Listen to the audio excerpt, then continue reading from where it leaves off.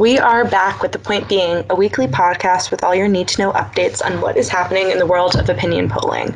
I'm Sarah Feldman, data journalist at Ipsos, and I'm joined by Chris Jackson and Mallory Newall, public opinion research leads at Ipsos, and my fellow data journalist, Kate Morris. Kate, what are we covering today? Well, on our comeback track last week, we covered impeachment, what's changed, and what hasn't. This week, we'll be diving into the latest on that and on the pandemic. But first things first, we have the closing act of Trump's second impeachment. Any surprises at the final verdict? Chris, what do you think? I mean, no, not really. And what we saw in our public opinion data, including our poll we released with ABC Monday after the vote was held, is public opinion hadn't really moved much either. In our final poll, 58% of Americans said that they wanted to remove Trump, like 2 points up from the 56 it was earlier. So no, not really. I think this country is very divided, and the trial sort of kept it that way. Despite all the evidence that was shown and presented, there just wasn't really any change. Yeah, that's really interesting. I think the theme of last week was the more things change, the more they stay the same. So, the last act of Trump's second impeachment kind of checks out with that theme. But moving on from impeachment, we will get back to that in an episode or two, but we're planning on getting to some other news today, namely about the pandemic. Kate, what will we be covering on that front? Well, at Tuesday's town hall, Biden promised that a vaccine would be available to all Americans who want one by the end of July, setting a new deadline that many Americans will be closely watching to see if the administration can meet. Mallory, how does this square with what the public expects for the Biden administration? Yeah, that's really interesting, Kate. We've been tracking a couple measures around the vaccine for a few months, namely your own likelihood to get the vaccine. But around after the election, around the time of the inauguration, we started asking people how likely they think it is that the Biden administration will reach their goal of vaccinating 100 million Americans in 100 days.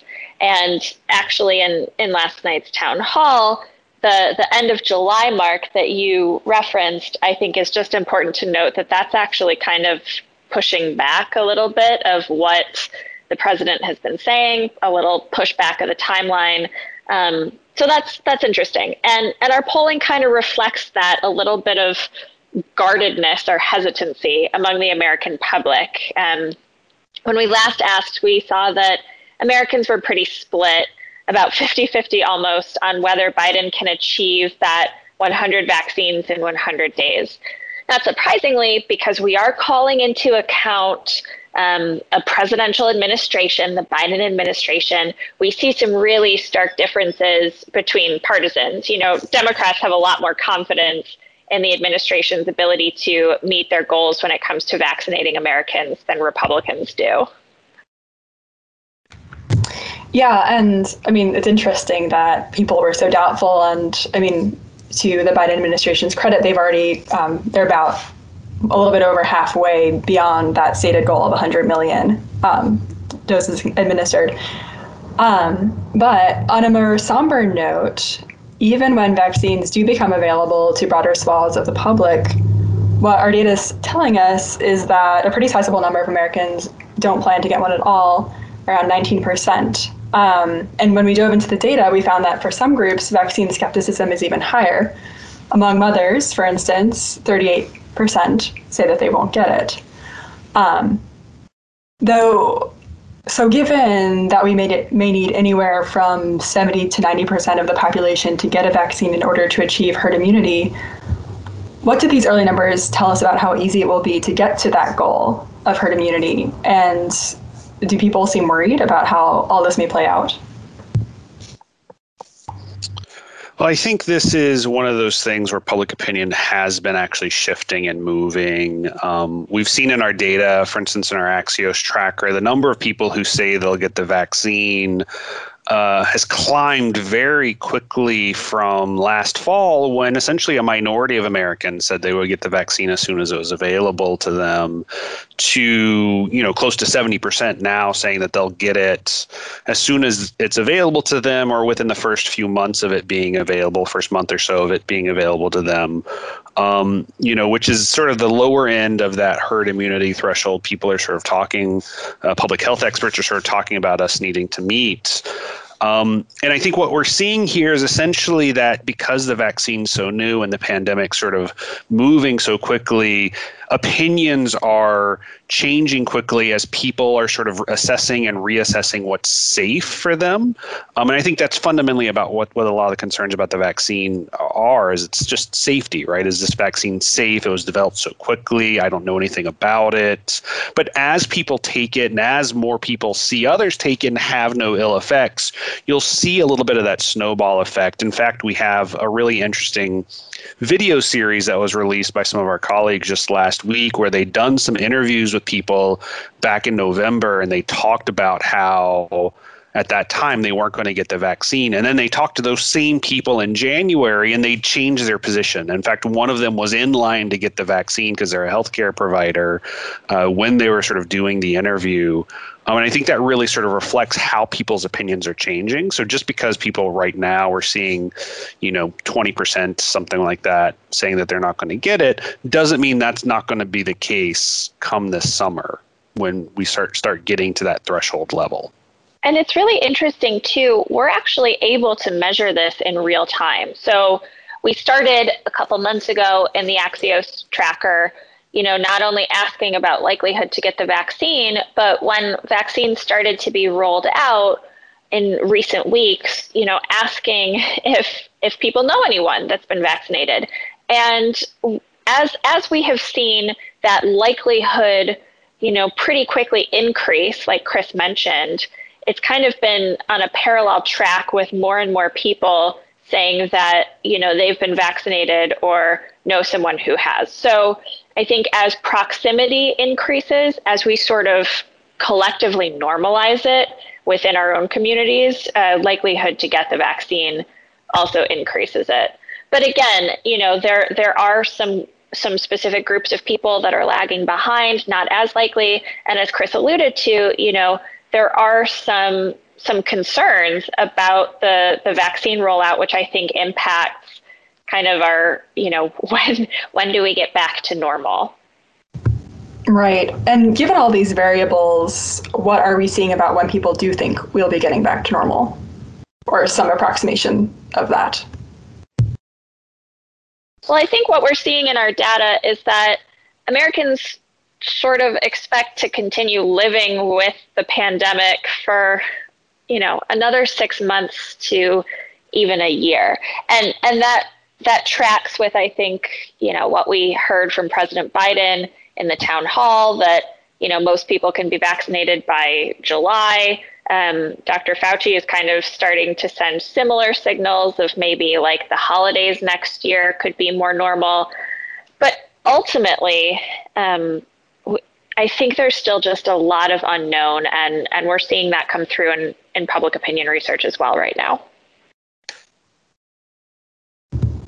Right. Yeah, and I think also, that's a really important thing to underline is, this is all new for everyone, and people just don't have a good idea of what the signposts for them to get back to normal are. So I think we're going to see sort of this churn of behavior for the next 6 months, 12 months. I think that sort of is really going to be up to how well the administration rolls out the vaccine and gets it into people's arms. But people are going to be sort of unsettled for a while. Right. And we also have some interesting data available about what people expect that reemergence into normality will look like. Chris, I was wondering if you could speak to that a bit. Yeah, I think there's two sort of angles, right? There's sort of when they expect it or what they're looking for, what sort of the cues they'll take are. And I think there's a lot of uncertainty about that for individual sort of behaviors. It's sort of a mix of, people are sort of kind of already doing it. Some people are waiting for the vaccine to get the vaccine themselves or for their, immediate circle of family and friends to have it. And some are waiting, for public health figures or governmental authorities to say it's safe to do so. And then you get up to sort of more atypical sort of actions. So things like traveling, airline travel, which, for most Americans is not something they do, all the time. And in that case, there's a lot more people sort of waiting to be told it's safe rather than,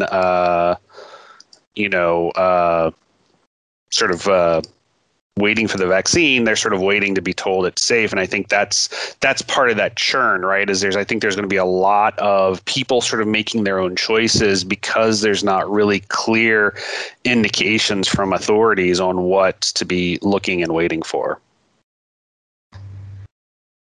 Yeah, and in that same vein, Chris, I mean, there are just so many unknowns swirling around the pandemic right now. There are a lot more contagious strains out there. I'm wondering, are people actually changing their behavior as a result of these developments? And how do you see that playing into the reemergence of, quote unquote, normal life? There's been some small movements. There was, a little bit of an uptick sort of in the fall and sort of over the holiday season of people sort of engaging socially with others. That sort of pulled back a little bit again after the new year. But there hasn't been anything like the whole scale changes we saw in April of last year where, whole swaths of the society stayed home for weeks at a time. And I think that's sort of what we're going to have as normal. Like people have adapted to the extent they're willing to adapt, and mask use has become pretty normal. Large chunks of the population wear a mask all the time, certainly not everybody. And I think that's sort of, and that's one of the reasons the pandemic's not over with is like America's essentially adapted as much as it's going to adapt. And I don't think we should expect to see huge behavior changes absent some really major events anytime for the rest of the pandemic. Yeah, that totally makes sense. I mean, I feel like that personally, just the stability of the numbers just goes to show how much the pandemic has changed us rather than, us changing as a result of the pandemic. Yeah.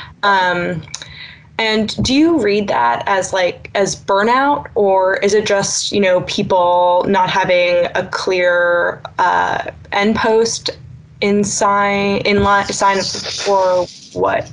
Mallory and I were actually just talking about this earlier today, just about sort of like how things that I guess almost a year ago now, we were doing and juggling and managing relatively okay now feels really hard. And I think that is sort of burnout. And, I think Mallory, I'd love for you to jump in on this too, because I think we are seeing people kind of hitting the end of their rope. And you've seen a lot of articles come out, about the pandemic wall people are sort of running into. And we see that in the data we collect, that people are, they're frazzled, right? Their mental health, while okay, is sort of, they're reaching sort of the end of their ability to sort of adapt to new crazy stuff. Yeah, I think, we sort of need to almost set a different expectation of what return to, I'm using air quotes here, normal looks like, right? We ask in our surveys, when you might be able to get back to your pre-COVID life, or when you might be able to start using services as you were before. But as Chris alluded to, I don't know if it is the sort of the winter doldrums. I don't know if it's the fact that we're coming up on the 1 year mark of the pandemic or what.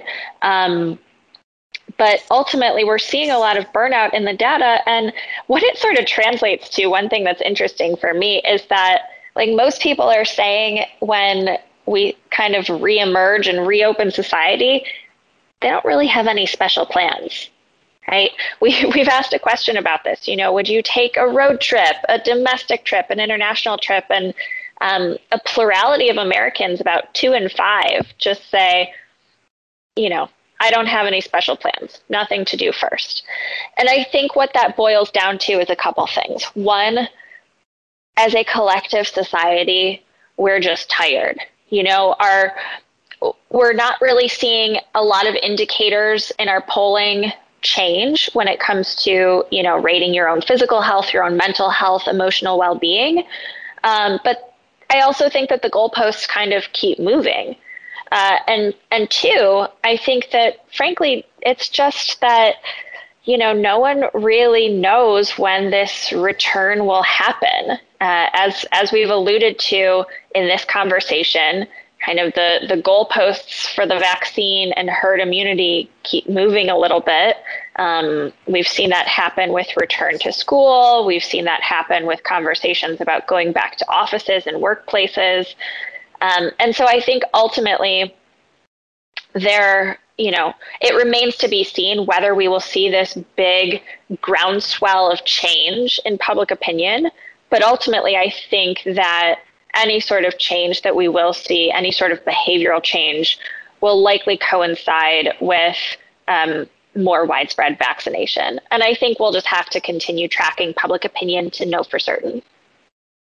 That sounds about right. I mean, Friday night feels far away, let alone the Christmas next year. So we'll definitely stay tuned for all the new info coming out of our COVID trackers and how people are adapting or not to the changing circumstances of the pandemic. But, wrapping up impeachment, getting into the vaccine rollout and what is happening with the pandemic right now is just about all the time we have for today. Join us next week on the Point Being podcast for the latest discussion on the polls. Follow all our data and releases on the Ipsos News and Polls website, and you can find us on Twitter at Ipsos US. I'm Sarah Feldman. I'm Chris Jackson. You can follow me on Twitter at JCBJackson. I'm Mallory Newell. That's at Mallory Kate with a C on Twitter. And I'm Kate Morris, and you can find me on Twitter at Callison Morris with a C. Thanks for joining us. Until next time. Happy week.